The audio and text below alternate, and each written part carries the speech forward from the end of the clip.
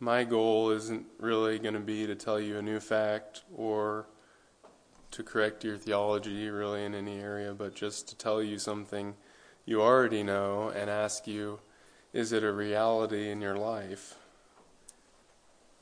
And so tell you a fact you already know and ask, has it affected your heart like it should have?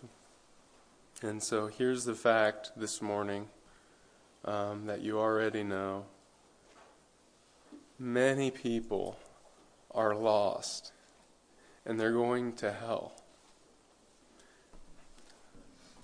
Well, if you'll turn with me to Philippians chapter 3, I'm going to read Philippians 3, 18 and 19.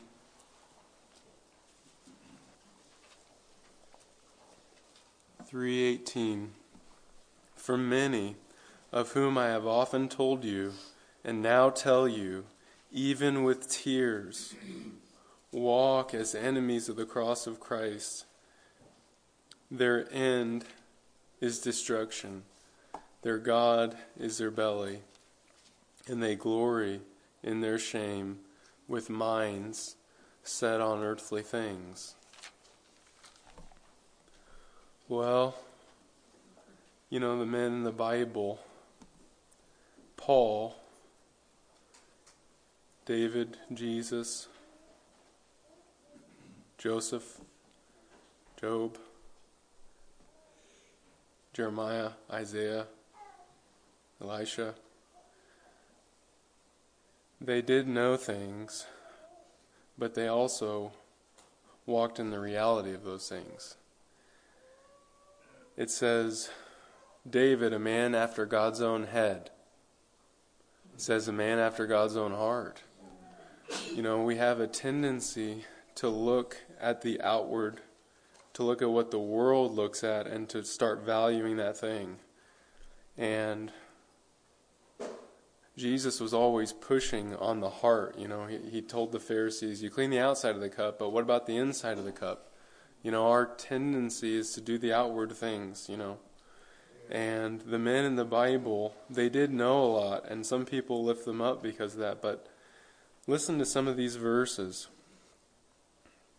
Jacob, he strove with the angel and prevailed. He wept and sought his favor. He met God at Bethel. See here, Paul, in the same verse, he's talking about the reality that he's sharing. It says with tears. Jacob, it says he wept and sought the favor of God. Joseph, over and over and over, Joseph is running out of a room because his heart grows warm with compassion. Joseph hurried out, for his compassion grew warm for his brother, and he sought a place to weep. And he entered into his chamber and wept there. Job says, did I not weep for him whose day was hard? Unbelievable, really. Think about it. Somebody else's day is going bad, and Job goes into his room and starts weeping for them. That's wonderful. Paul, it's like a trail of tears, his missionary journey. Listen to these things. Paul, from Miletus he sent to Ephesus and called the elders of the church to come to him. And when they came to him, he said to them, you yourselves know how I lived among you. There's the life. He didn't say, you yourselves know how good a theology I had. He says, you yourselves know how I lived among you the whole time from the first day I set foot in Asia, serving the Lord with all humility and with tears, with the trials that happened to me through the plots of the Jews. So Paul, weeping in Ephesus. Listen to this verse. Therefore be alert, remembering that for 3 years I did not cease night or day to admonish everyone with tears. He says every single day he was teaching, but what was he teaching? He was teaching truth, and he was weeping. He felt the reality every day for 3 years. That's what he said. To the Corinthians, he says, I wrote to you out of much affliction and anguish of heart, with many tears, not to cause you pain, but to let you know the abundant love I have for you. You know that the heart, when it's affected, it overflows out of the eyes. That's what Paul's saying. Jesus wept when he was walking to Jerusalem, and he said, "Would that I would have gathered you as a hen gathers her chicks, but you would not." Jesus wept over Lazarus.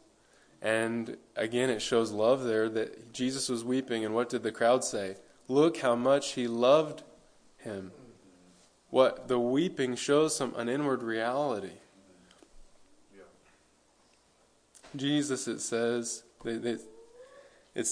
Jesus offered up prayers and supplications with loud cries and tears to him who was able to save him from death, and he was heard because of his reverence.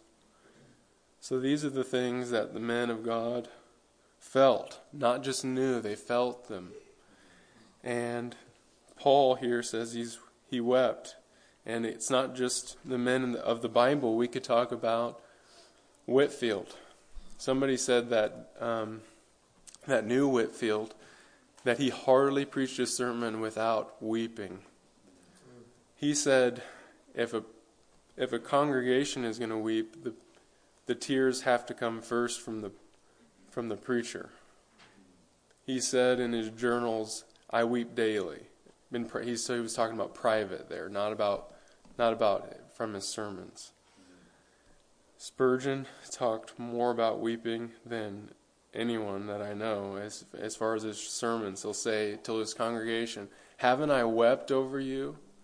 Haven't I shed tears? If I could," he said things like this, "if I could come and kneel down before you and weep and plead with you to get you to come to Christ, I would. But it has to be the Spirit, you know." He was willing, and I believe he would have. And the question for us is, what about us? You know, what about us? Are we walking in reality? Is our heart affected? Is what we love God and people, and that's what causes us to weep? Well, let's look at the verses here, what Paul says.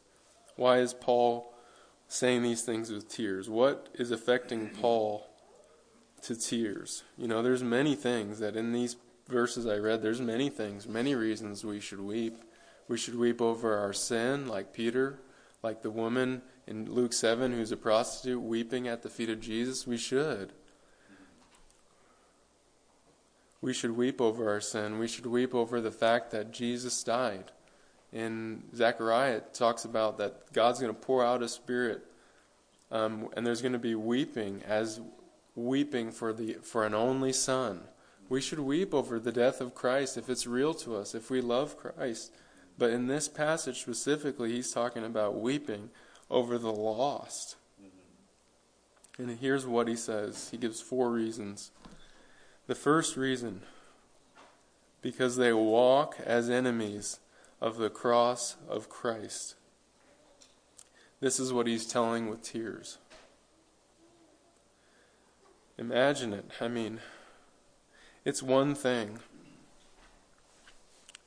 It's one thing to put someone off, to be an enemy of someone. It's another thing to look into the face of the person that loves you most and say, "I don't care to see you again."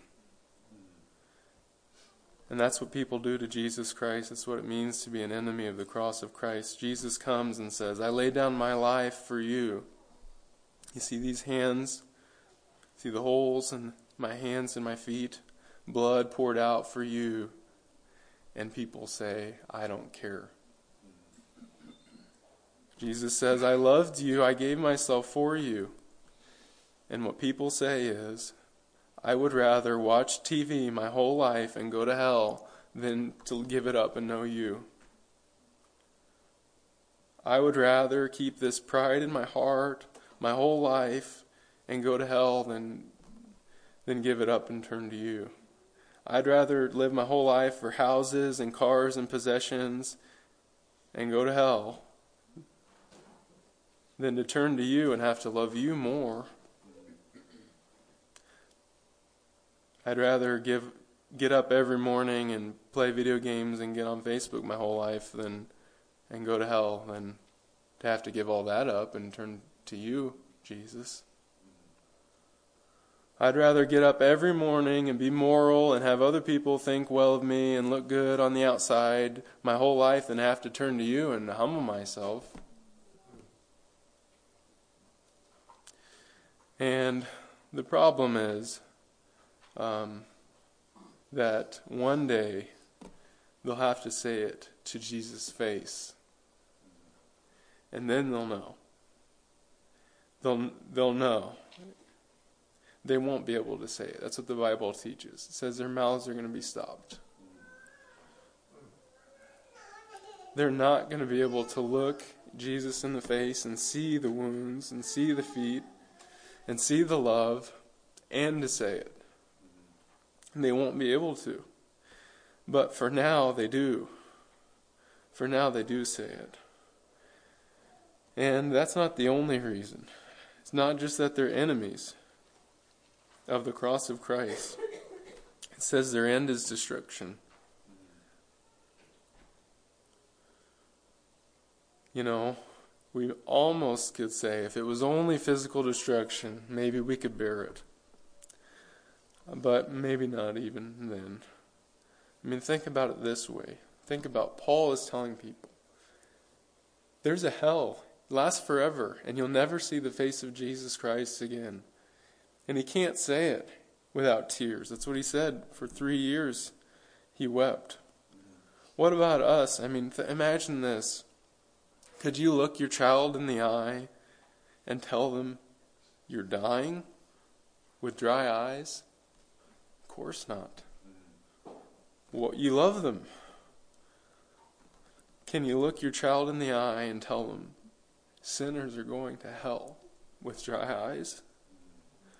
Some of us, maybe. And many times, you know, the reason I use your kids is because you love your kids. But really, we're not just called to love our kids, we're called to love everyone. There are, I believe, likely, that more than not, we talk to people about Jesus Christ without reality. We tell the person, we have an opportunity to share the gospel, we tell them, and love isn't overflowing out of our heart. We're just repeating a fact. But if it was real,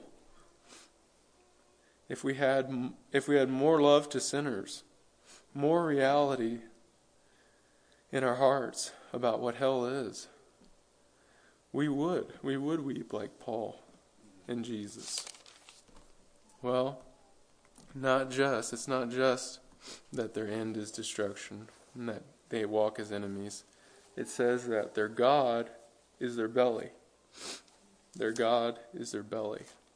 And this is another sad thing. You know,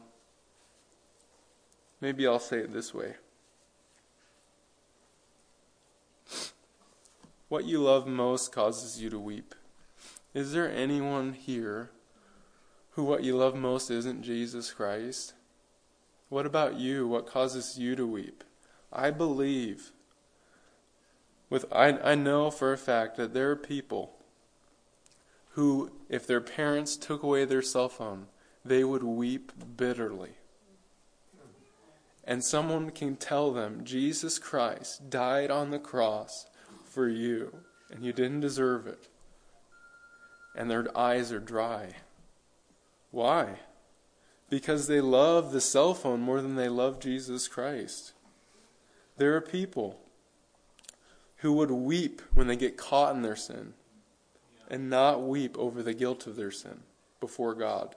Why? They love something other than God. It has nothing to do with God. It's about their selfish desires, right? Their God is their belly. This desire for entertainment or food or whatever it is, they weep over it. It's a horrible thing. The Israelites wept for meat in the wilderness. It says that people. In Hosea it says that the people would weep and wail on their beds for grain and wine. And God says, what about me? What's the problem? Well, their God is their belly. Their God is their belly. What happens is, think about Esau. So Esau comes in, he's hungry. His belly is saying, you need food. And Jacob says, why don't you sell me your inheritance, your birthright?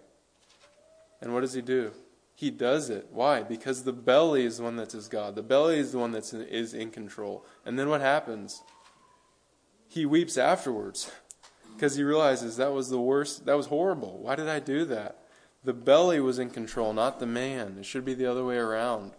But we meet men who, it's not the man controlling the belly, it's the belly controlling the man. And there are men, I think about one man in jail who came alone, and he told us a horrible story about how all he had to do to stay out of jail was to stop doing drugs. And he knew every 2 weeks I'm going to have a drug test. And if I do drugs, I'll get caught and I'll go to jail for a decade. And he's weeping because he did drugs again, and he had to tell his daughter, I'm not going to see you graduate, I'm not going to see you for the next 10 years because one night of doing drugs was worth more to me. What happens is when your God is your belly, you get what you wanted and you realize that wasn't enough. I shouldn't have done that. That wasn't worth it. And for some people that happens in this life, but for some people it'll happen on Judgment Day. Because the reason the mouth is stopped on Judgment Day is because the video games weren't worth it. Having a nice house wasn't worth it. People thinking well of you wasn't worth it. Why? Because when your belly becomes your God, when these selfish desires become your God, you're giving up God. You don't get to know God. You're taking this thing, whatever it is you want, lust, greed, pride, whatever it is, and you're placing it in the place of God. And you have to give up knowing God. You have to decide, do I want to cling to Facebook or Jesus Christ? Both can't be my Lord. That's what Jesus said. No one can serve two masters. He hates the one and loves the other. He clings to one, disregards the other. And it's a horrible thing to see. A person who can see Jesus Christ and they disregard him, and what they want instead is this measly, worthless thing. It's horrible. I'll tell you a story. Imagine it this way. I talked to a girl on campus, and I was talking to her about these things. What are you clinging to? Jesus Christ? Professing Christian. Are you clinging to Jesus Christ? Do you love Jesus? Is it just a fact in your head? And I said, what about this? What about Facebook? Do you pray more, or do you get on Facebook more? Oh, she says, I pray more. Or she says, I get on Facebook more. And I say, why? You could know God. You could seek God. Don't you want to know Him? Don't you want to be with Him? Don't you want to know more of Him? I said, what if you have to decide? What if you have to decide between the two, knowing Jesus Christ or Facebook? She said, how long would I have to give up Facebook? You see what she's saying? She's showing, I don't love Jesus. Even when I see Jesus, all I can think about is, how long would I have to give up Facebook? And that's what the lost see. Look at this next thing that it says. It says, their mind is set on earthly things. Their glory is their shame. I'm going to go out of order here. Their mind is set on earthly things. What happens when your God is your belly is your mind is set on that thing. You can't even see Jesus Christ because all you can see is, I want to have fun, or I want to be rich, or I want to be good at this thing. I want to have a girlfriend. I want to get married. Whatever it is, they put it up in front of Jesus, and they have to get Him out of the way because they want to see this thing more.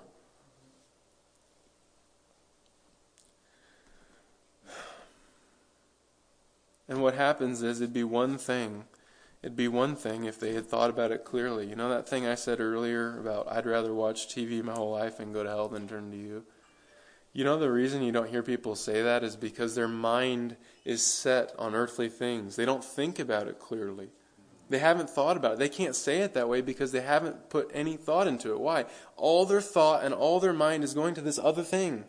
They love this trinket of the world, and they spend so much time and energy on it, they can't even put into words their thoughts towards God.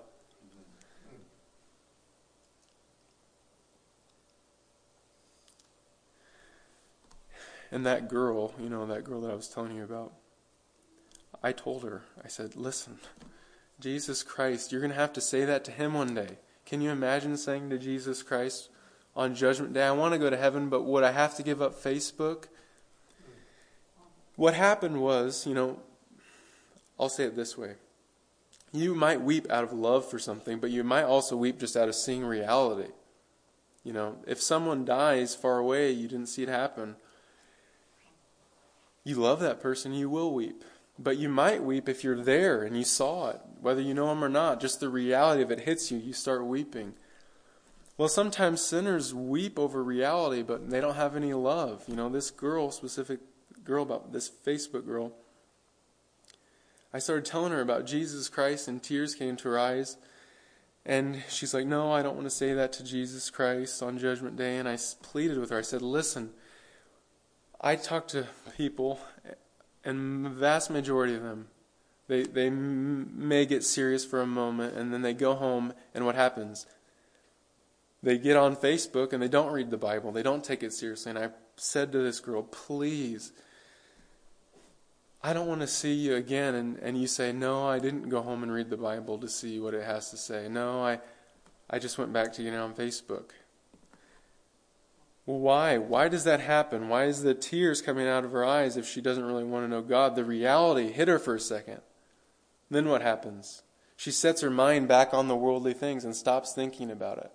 And later on I saw her and I said, listen, remember what I said last time? I asked, I don't want to see you again. If you haven't taken these things seriously, that'd be the worst thing. And she said, I didn't open the Bible. It's just as it was. And should cause us to weep. It should.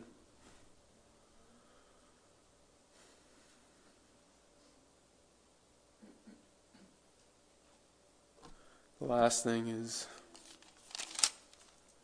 their glory is their shame. So this thing that they love, what's going to happen? It will drag them to hell. James says, come, you rich, weep and howl for the miseries that are coming upon you. Weep, he's telling the rich that they should be weeping. Your riches have rotted, your garments are moth-eaten, your gold and silver have corroded, and their corrosion will be an evidence against you, and they will eat your flesh like fire. You have laid up treasure in the last days.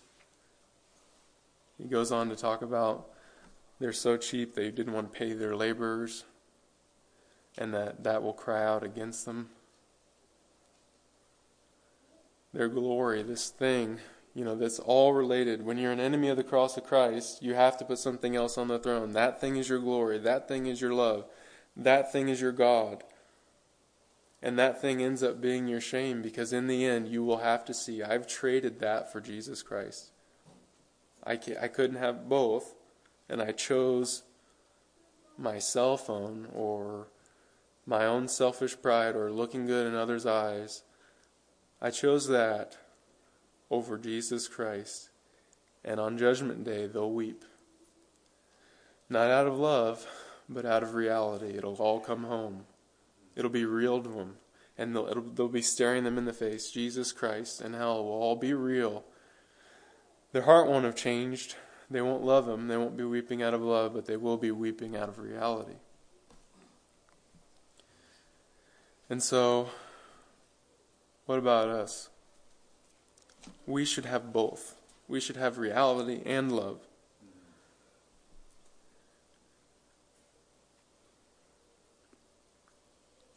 Do we love people? I mean, do you love your kids? Do you love your coworkers? I say this to myself, I know I haven't wept like I should over the sin I've seen. But I want to. I want God to make it real. I want to love people. I want reality. God says that He will answer. There's something, tears, we can't use tears to manipulate God. God knows our heart. There's many people that cry, and just like the girl, there was no reality. There was no reality about God. It was just the reality about punishment. There's no love to Him. God knows. But God did say things like, "Those who sow in tears shall reap with shouts of joy. He who goes out weeping, bearing seed for sowing, shall come home with shouts of joy, bringing his sheaves with him." There's something about not just knowing the fact in your head, but it being real in the life that God has said, "I'll honor that." And we can see He has. Think about Whitefield. Think about Spurgeon. Think about Paul. Think about Jesus Christ. I'll close by just telling you one quick story. There's a lot. We could go on there's probably people in here that could tell stories about people who God gave you some reality, and then God gave it to the other person too. About sinners you've wept over and they've been converted. There's a story of a slave who was being beaten by his master because he told him to stop spending so much time praying. And the master couldn't sleep at night because of the tears in his eyes. And he says to his wife, "Why can't you sleep?" He says, "Was he angry? No, I should not have minded that. But after I had beaten him, he looked at me with tears in his eyes, but as if he pitied me more than himself." And the man went, he got up in the night and said, "I need you to pray for me." He told this slave, "I need you to pray for me." And he was converted. The tears in his eyes kept him up at night. There's an elder. They had a prayer meeting for a notorious sinner. They had a prayer meeting at the church. And so the elder goes home and he feels burdened. He can't sleep. He prays all night for the sinner. He goes down to the blacksmith. He's a blacksmith. He goes down to the shop to tell him. And he says, "Oh, sir, I am deeply concerned for your salvation. I am deeply concerned for your salvation. I have been wrestling with God all night for your salvation." And he meant to say more, but he couldn't. He started weeping and he walked away. And the man, the notorious sinner, hardened, went home and told his wife. He says, "I have been attacked with a new argument this time. There is Elder," his last name starts with a B, Elder B. "He had been here this morning and he said, 'I am concerned about your salvation.' Why?" This is him talking to his wife, who's a Christian. "Why? Now if he is concerned about my salvation, it's a strange thing that I'm not concerned about it." And the man's heart was captured by the kind word and the tears of the elder. And he took his own horse and he rode to the elder's house. And when he arrived there, the elder was in his parlor still praying, and they knelt down together, and God gave him a contrite spirit and a broken heart. Well, I'll just close. There's a song, and I'll just close with this from the song. It says this: "If Christ over sinners wept, shall our cheeks be dry?